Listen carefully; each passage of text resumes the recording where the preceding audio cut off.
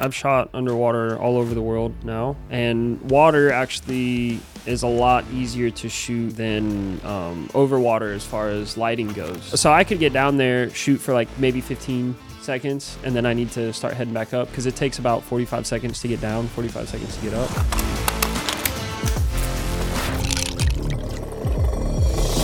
Are you ready?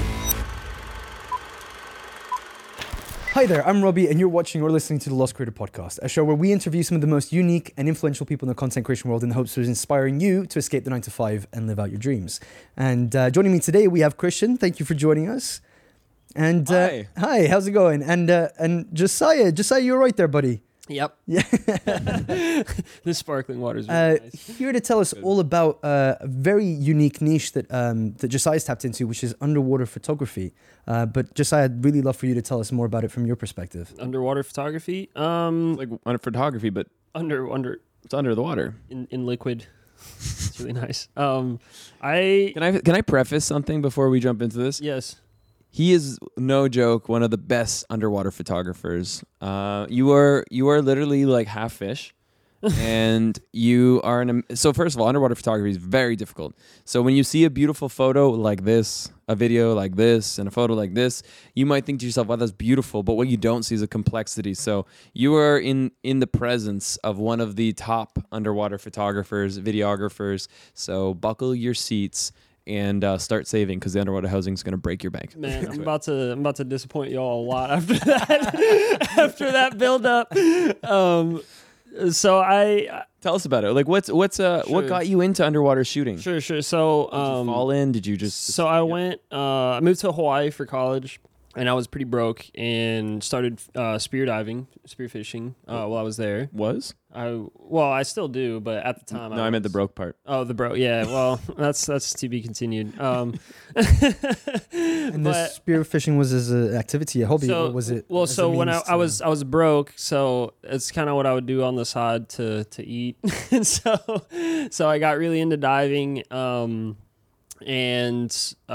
just, like, when I moved from Hawaii, I kind of lost that part of my life. I really enjoyed it a lot. And I remember during that time I was doing photography, and remember seeing other people doing underwater photos, and remember telling myself, like, oh, like, I'll never be able to afford that. Like, that would be really sick, but that's just so out of the range of what I'm capable of doing as far Like the as housing. The housing. How much is it? And then, I mean, housings can they're usually more expensive than the camera. And they can range anywhere from $3,000 to $10,000. Yeah. But I need to stop drinking this. Over time, I was able to afford one, and particularly like at the start of COVID, I just didn't. I was feeling a bit burnt out with what I was doing. And so started getting in the water a lot more just to dive. It wasn't even for photography in specific. And then really got reestablished my love for the water. And then got a housing, started shooting. And it was really cool because it's completely different, and it reinvigorated my love. Man, so gassy. This is so hard. Sparkling water is such a good thing for guests. I'm so glad there's not a mic on my ass right now, because I farted like 4 times.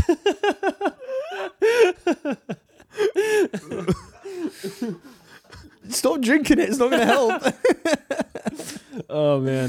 So anyways, Let me ask you, like, what are you currently shooting with underwater? so I use a R5 in the water with a Naughty Cam housing. When the R5s first came out, there was actually a big thing about, oh, you shouldn't shoot R5 in the water because of overheating. Like, they were having a big overheating problem. But I have not a single time, and I've only shot with the R5 for the last like year and a half in the water, and I've not had a single problem with it. So it's a really amazing camera to use. Yeah, for the water. And like before that, I think you were in the same one I'm currently using, which is a 1DX combo with the Delkin, is it? Or no, the you have an Aquatech. Aquatech. Yeah. Okay, yeah. I hate the Aquatech. That is not to bring you down, but you did kill my buzz a little bit, but like it's the worst. It's so bulky and so hard to shoot with. Okay, I would say, well, So the Aquatech, the reason I don't like it, it actually is very useful for a specific type of underwater photography, and that's surf photography. So it's made for surf photography. So if you're a surf photographer, it's actually very good. But if you're going for like depth, which I don't think you can take the Aquatech more than like 15 feet or like 7 meters or something along those lines, and you can actually hear the housing start crackling if you go anything further than that. So it's not made. It's what it's made for, right? It's made for surf photography. It's made to be kind of robust and light. Because compared to most other housings, the Aquatech actually is quite light. Like the housing that I have probably weighs double or triple what an Aquatech would weigh. And just for a moment, let's like scale back on the actual technicality of the sort of brands and I'd like to know, actually, before even going into the photography aspect of it, I'd like to know a little bit more about the actual diving parts. Obviously, you'll be doing, depending on the type of shoot, you'll actually either be doing some sort of level of free diving or you'll be scuba. So talk us through that a little bit as well. It differs. So I actually really enjoy free diving, and I was a free diver before I was an underwater photographer. So a lot of it has to do with time. So if like, for example, I did a short film, and I almost completely shot the short film while I was scuba diving, except for a few scenes. And the reason for that was so I could stay in place and be in one place and get the shots that I needed to get, in a video format. And we shot 75% of the film at 30 meters, which is like 100 feet. So it makes it a lot more difficult to do that free diving because you need the time to be. And able to be your actor, there. He has no scuba tank, right? So the our actors Chelsea and Sam, who did an incredible job. I mean, this is really technical and like goes into the line of like, I have to say, like, don't try it at home in the sense of like a lot could go very wrong, but we were fortunate enough to have like a pretty big team on that shoot, so we had a lot of safety divers and stuff. So, but we would go down, take off their tanks, and then we would feed them oxygen between takes. And so that's how we were basically able to stay down there and do the shots that we needed to do. So they never had to resurface. They stayed down the whole time. They stayed down the whole time. That video in specific was very interesting because we only had, you only get a max bottom time at 30 meters of like, because we all had each one tank. So our max bottom time each day was 20 minutes. And you can't do another dive at that depth for that amount of time. So we'd have to wait a full another day before we could film 20 minutes again. So it ended up being like 8 days of filming and 20 minutes each day. So we were filming like 2 to 3 scenes each day. So it ended up being this like really slow, like grueling process. So like, just like imagine like you're doing a video and you can only do 3 shots for the video per day. And it's kind of stressful because you're like on a time limit. It's like, oh, are we going to people can die. And people could die. It's a really rubbish time to find out that you left the lens cap on. Exactly. So, or dust on the lens. But yeah, it ended up working out. And a lot of that was because of the incredible team we had. But yeah, to answer your question, like, some stuff can be super technical, like the scuba dives. Usually I prefer free diving. I have a lot more mobility in the water. Like, let's say my positioning is off. It's really easy for me to get into a better position. I use scuba diving primarily for like really, really set up scenes and shots that are a bit deeper that it would be harder for me and the model to get to and have at least a minute to shoot. Most of the shooting that I do is around 50 feet, 40, 50 feet. And for that, I almost always free dive. And we'll have, it's also very dependent on the model that you're shooting with. But you'll have anywhere from, 45 seconds to a minute and a half to where you're in the spot that you need to be, get your stuff, head back up, see if it looks good. You're free diving to 40, 50. Yeah. And I could a spotter there with oxygen for you, or you're just constantly resurfacing? No, you're just constantly So that's free diving. That's scuba wild diving depth. Would be the. Oh, I mean, especially 50, with the housing and like. Well, I mean, like right now, I can comfortably get to about 100 and do a shoot if I need to without a tank. Without a tank, but the problem is it's like you get down there, it's a lot darker. Yeah, it's a lot like so I could get down there, shoot for like maybe 15 seconds, and then I need to start heading back up because it takes about 45 seconds to get down, 45 seconds to get up. It's like in that range. Wow, your breath hold is amazing. Have you ever timed your breath hold? Yeah, I'm like. What's your right your now? My static is around like 4.5 minutes. Whoa. Bloody hell. I'm one of those people, like when I watch a film in the cinema and someone, that they're about to go for like, they have to survive, I always like try to hold my breath with them. I never last longer than like maybe 30, 40 seconds.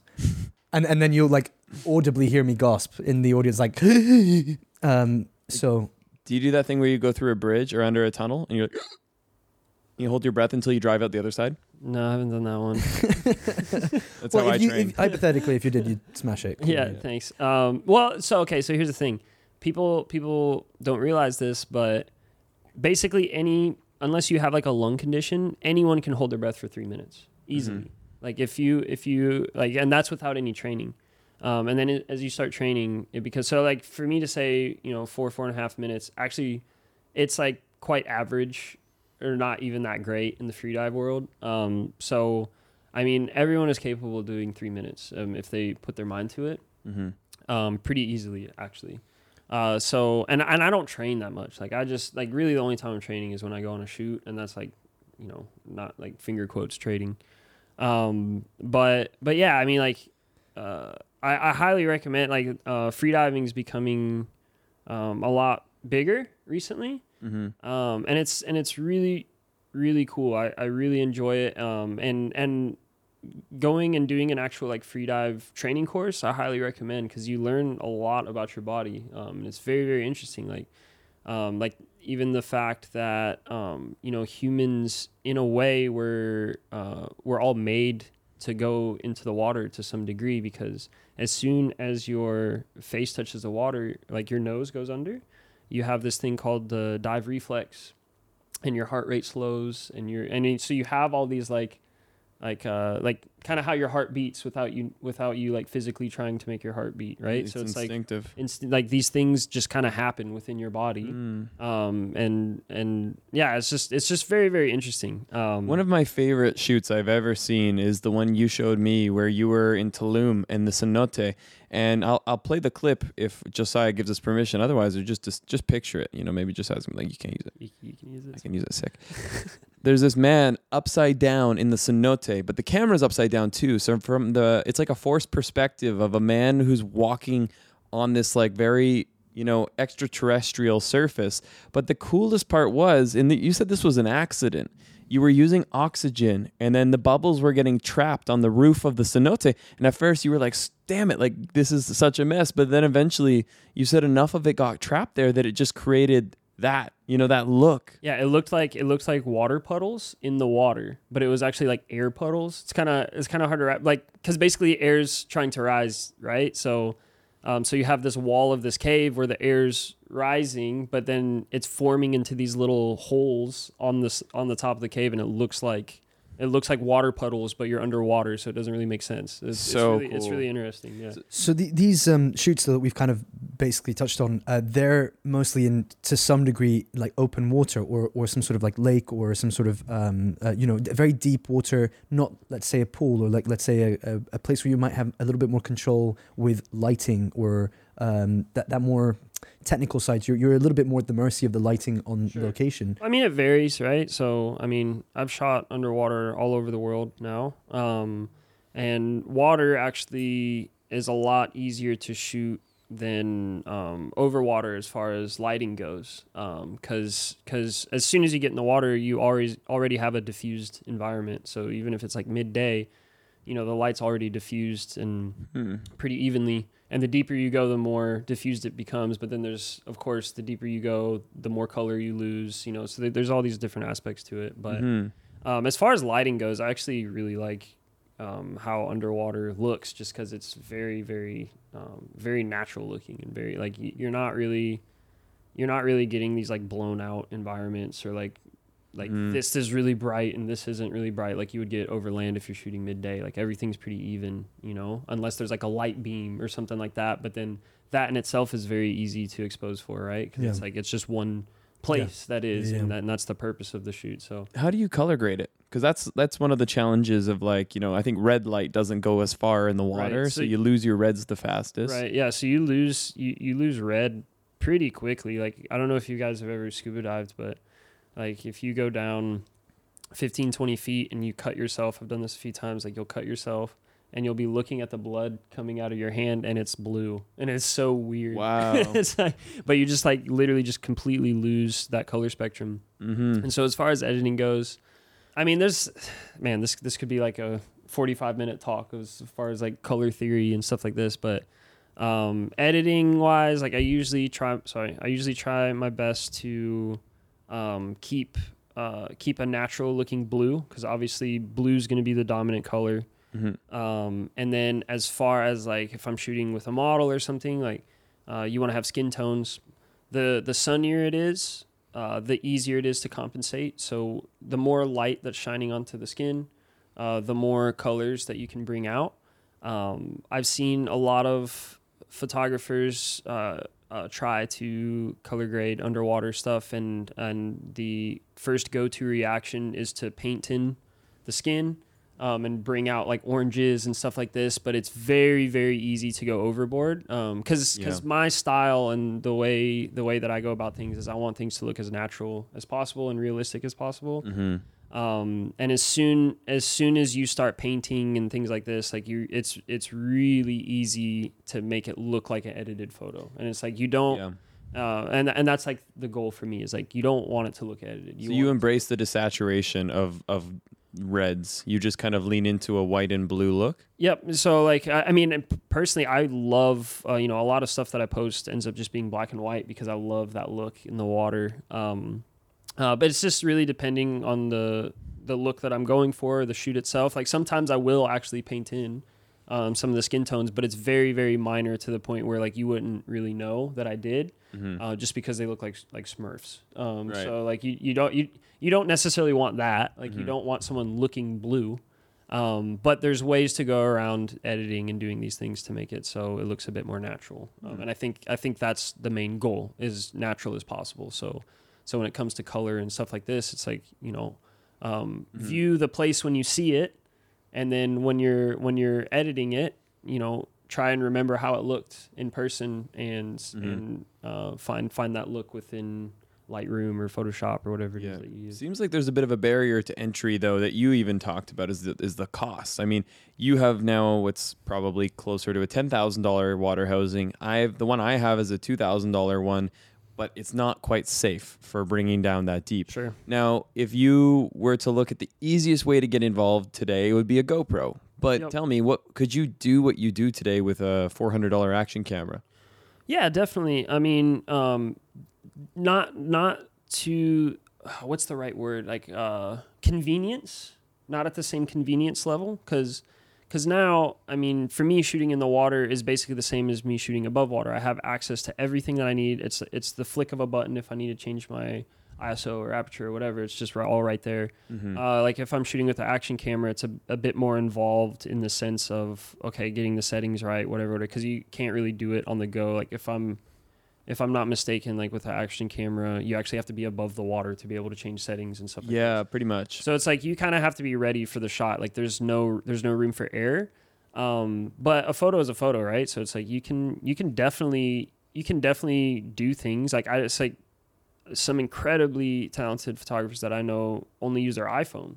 And it's not like you're incapable of doing something, but it's definitely a lot harder, and you have a lot less opportunity for like when it gets into like the niche realm of like, let's say there's like this flowy fabric or something like this, and I want to make sure I capture every moment of it in high resolution.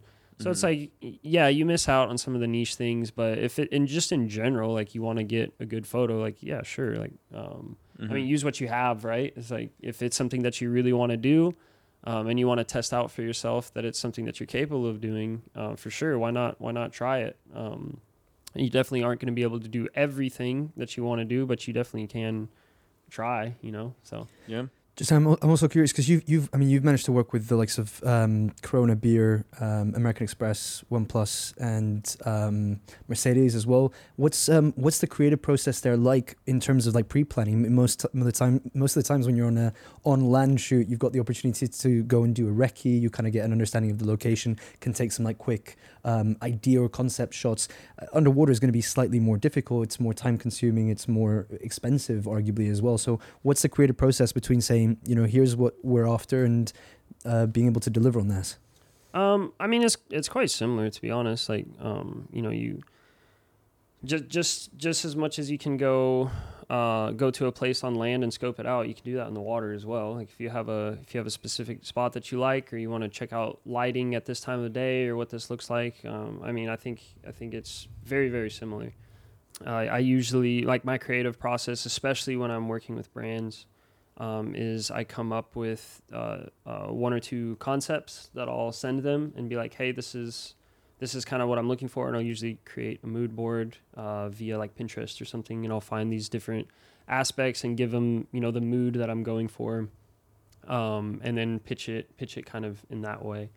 But yeah, ultimately, I don't really find that it differs. Sorry. You're good. I don't really find that it differs too much from land photography in that sense when it comes to pre-planning and planning and stuff like this. For me, the most difficult part has always been who it is that you're shooting, like like particularly if I'm shooting with a model, right? Because underwater, like people above land, just because you're a model doesn't mean you can model in the water. Basically, is what I'm getting at. And it's very difficult, and because you're in a completely different environment. So I've been very blessed to meet incredibly talented models that I kind of go back and shoot with over and over again. Like they're like my go-to people. So if I have a bigger project, particularly, I know who to hire, and I don't leave it up to chance of hiring someone random that I don't know. Does that happen where you showed up to the shoot and they just could not perform? Yeah. So there was one.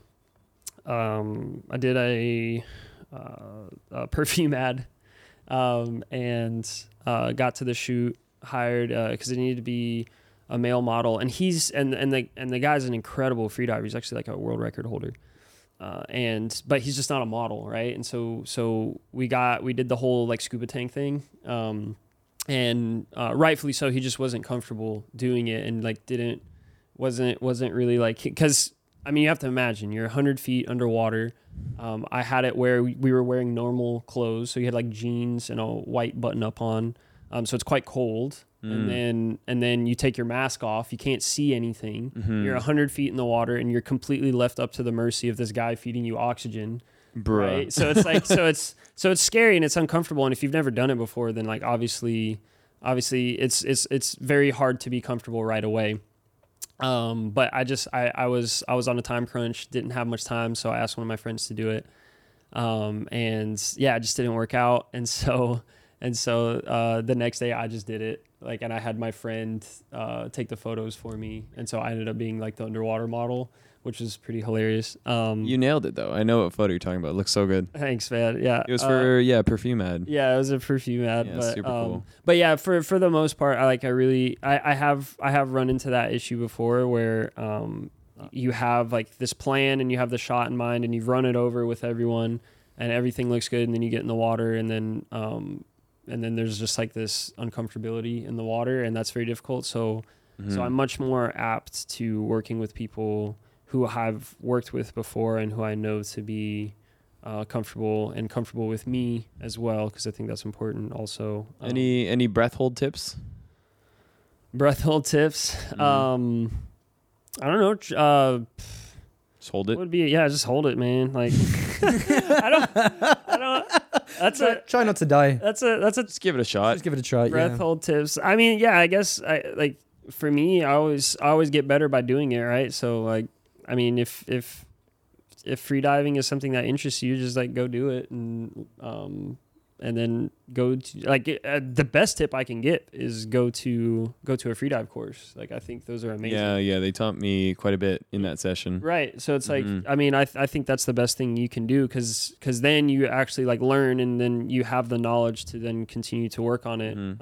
It's a lot of confidence too, right? It's like a lot of people, they're the biggest thing holding themselves back. Of course, yeah, of course. 3-minute breath hold may be the average person's ability, but they'll probably give up after 45 seconds. Definitely. But then, it's confidence and comfortability. So the more comfortable you are, because for a lot of people, the water isn't a very natural environment that they're normally in. So, but once you become more comfortable in that environment, you quickly realize like, this is. That's Robbie's habitat. He loves bathtubs. I love Always a taking bath. baths. I love a bath. Nice. Love it. Is bath photography a thing? Like, do you think he has a place for him in this industry? Definitely in Bali. Like, you just throw some flowers in there and you're good. Yeah, oh, that's true. Yeah. Beautiful. You're In sitting on a my market. hair, You're right. On my nipples. Be beautiful. Definitely gotta cover the nips. Yeah, I mean, free the nips though. Come on. I mean, Free the someone's nips, going to free the nips. subscribe to your OnlyFans. It won't be me, but yeah. you'll find and your so- audience. Only feet. Yep. Great breath work tip. Now, what about a photography tip specifically for underwater? Photography tip for underwater. Don't forget to take the lens cap off. Literally. Man, this is a tough one. Just like one thing. I would say if you plan on shooting with someone, particularly with a model, always make sure, especially if it's someone that it's like their first time being in the water, always make sure you're being affirmative. And I guess this goes for above or below, is like always be affirmative to the person that you're working with, because it's very, very difficult to look natural and act natural in the water. So being very nice and affirmative in the water goes that extra mile, because at the end of the day, when someone becomes comfortable, that's when they shine the most, right? So it's like if they're uncomfortable and you come up like, don't do this, don't do that, don't do that, it's like pretty jarring. And so Excuse me. was I hearing you? Oh, It's our next podcast. What? Okay, sorry. You were saying about the right. So I think I mean, I guess it's not like a camera tip, but No, that's a good one, though. I think making sure there's a comfortable and safe environment for the people that you're working with goes a really long way into creating the best photos or video, because you're going to get the best out of them by creating a comfortable space for them, because being comfortable in the water is one of the most difficult things. And if you can be a part of bringing them that comfortability, then you've done your job well as a photographer. Let me ask you this. If a viewer wants to get into underwater photography, but they don't have, thousands of dollars laying around, and they want to take it a step beyond the GoPro because maybe it lacks dynamic range, or maybe they just want a bit more, ability to control, what would be the next step up? Like, what is the next price tag? Well, there's a couple different things, right? So, I mean, one thing I did was I bought an underwater film camera, and I think it was like $300. Of course, it's not digital; it's very different, but that's something that you can do. You can also, I believe it's called Sea Frog, is a company you can get, and they're actually built, to where you can go a bit deeper. They're not I have a few friends that have them and travel with them. They're very, very light and easy to get around. It's a camera or a case? It's a case. Okay. It's a case. And they make them for pretty much every camera model. Huh. I think they're around like anywhere from $1,000 to $1,500. Okay. And then there's other things that they have. I think the company is called Altex. And it's basically just like a big rubber seal that you put on your camera that has like a little dome on it. Oh, like a Deca pack too. Yeah, something along those lines. Altex is the one that I've seen to be probably one of the more safe options, I guess. I have a few friends that use those, and they're, you can pack it to where it's like this big, so it's easy to travel with. I've actually thought about getting one for myself when I'm traveling and don't want to carry around like a suitcase for my housing. But yeah, you just throw that in your bag, and it's basically like just like this rubber seal with like a little glass port that you put on the end of it, and a port on the back. Those are cheap, right? I mean, cheap as in, it's cheaper than, getting a $5,000 housing, but they're around like anywhere from $500 to $800. Oh, it's still pricey. It's still pricey. Yeah. I mean, anything underwater is going to be pricey. So, but it is a substantially cheaper than going out and getting like a full-blown housing. Yeah. I was with Pierre Lambert diving in, where were we? In Tanzania. Mm-hmm. And he had his A71 inside like one of those plastic Deca packs. So we were going down to like 10 meters, and he had it inside a $100 or $200 little plastic case. Really, I don't recommend it, because even though you might save money on your container, it's kind of like rolling the dice, and there's a chance that either a piece of sand got stuck in the dome port that you twist on, or anything at that depth. It takes so little for a leak to turn into an explosion of water, and so you can destroy your gear. These things that I'm talking about right now, like these Outex Decapack things, they're not made to go deep at all. They're made to repel water. Right. So they're made to, like, you can dunk it in the water, but as you know, the deeper you go, the more pressure you have. So it's like these things aren't made to handle any sort of pressure. Same with the Aquatech. It's like it's not made to handle pressure. It's just made to make your camera water repellent. Right. So yours is rated for how deep? The Nauticam. I think the Nauticam, it's pretty crazy. It's like 120 meters or something like that. Oh, so my like 300 God. feet probably. Wow. Yeah. So I mean, like it's made so you can basically take it wherever you want to go. Does it have a little beeper when you get moisture inside of it? It has a beeper. It has so like when it comes to housings, you pay for what you get, right? So it's like when I put my camera in the Nauticam, I feel safer with it in there than I do anywhere else. So it's like I have never once worried about my Nauticam leaking. And there's like a lot of safety measures to it. It has that beepy thing, and then it also has like a seal, so I can completely vacuum tight shut it. So like there's literally no way. Oh, you vacuum it shut? You vacuum it shut. Wow. So like literally the only way water could get in that thing is if I like ram it up against a rock and the glass breaks or something like that. Wow. So it's like cool. It's they're pretty impenetrable. Yeah. What about, because you obviously mentioned working with teams as well, what about communication?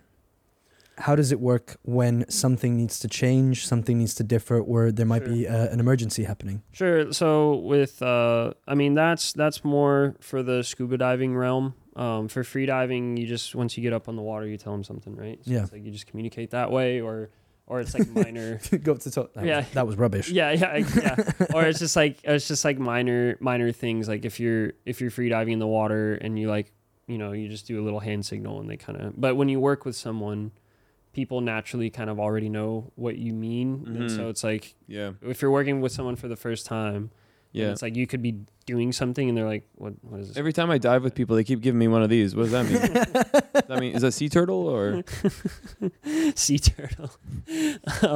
But when you're scuba diving, for a lot of these shots, everything's pre-planned. So for the film I did, for example, like we would go down and we would have like the 3 or 4 shots that we were going to try and do that day.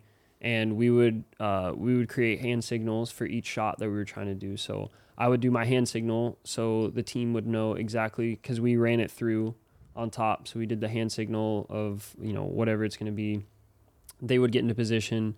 And if we did the scene and it didn't quite work out and we wanted to do it again, I would just do the same hand signal. We'd run it until I switched the hand signal. And so they know we have them memorized for what the next scene is going to be.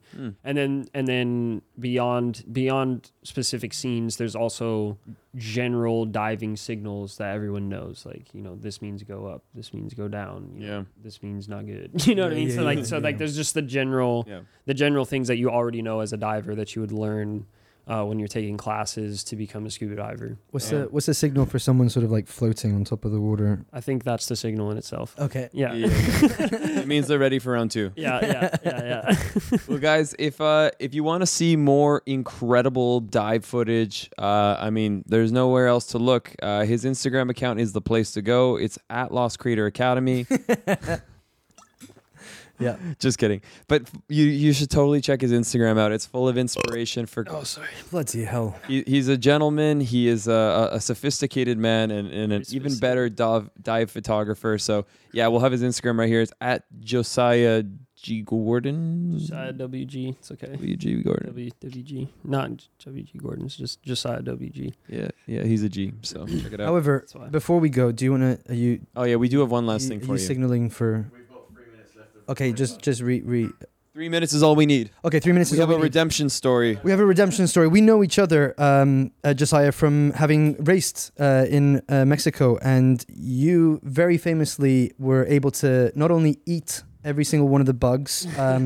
We got more. You took a. Are you serious, bro? Yes, you took a slash inside of a bottle whilst you were in a moving car as well. You're very known for that.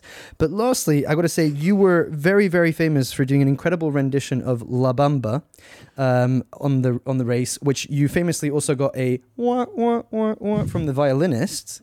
So we've got a little redemption story here for you. He says very famously. Is this the video that got like 5,000 views? No, I got like 3. I have the lyrics here for La Bamba for you and some music. So I was hoping that you might be able Dude, to. I'm not doing that. To redeem yourself. I'm not doing. Here you go. Okay, because we absolutely all love this. So here you go. You ready? No, give I'm it a not go. doing this. Are you ready? And podcast ends. Come on, Josiah. Redeem yourself. Come on. Dude, I can't do this, man.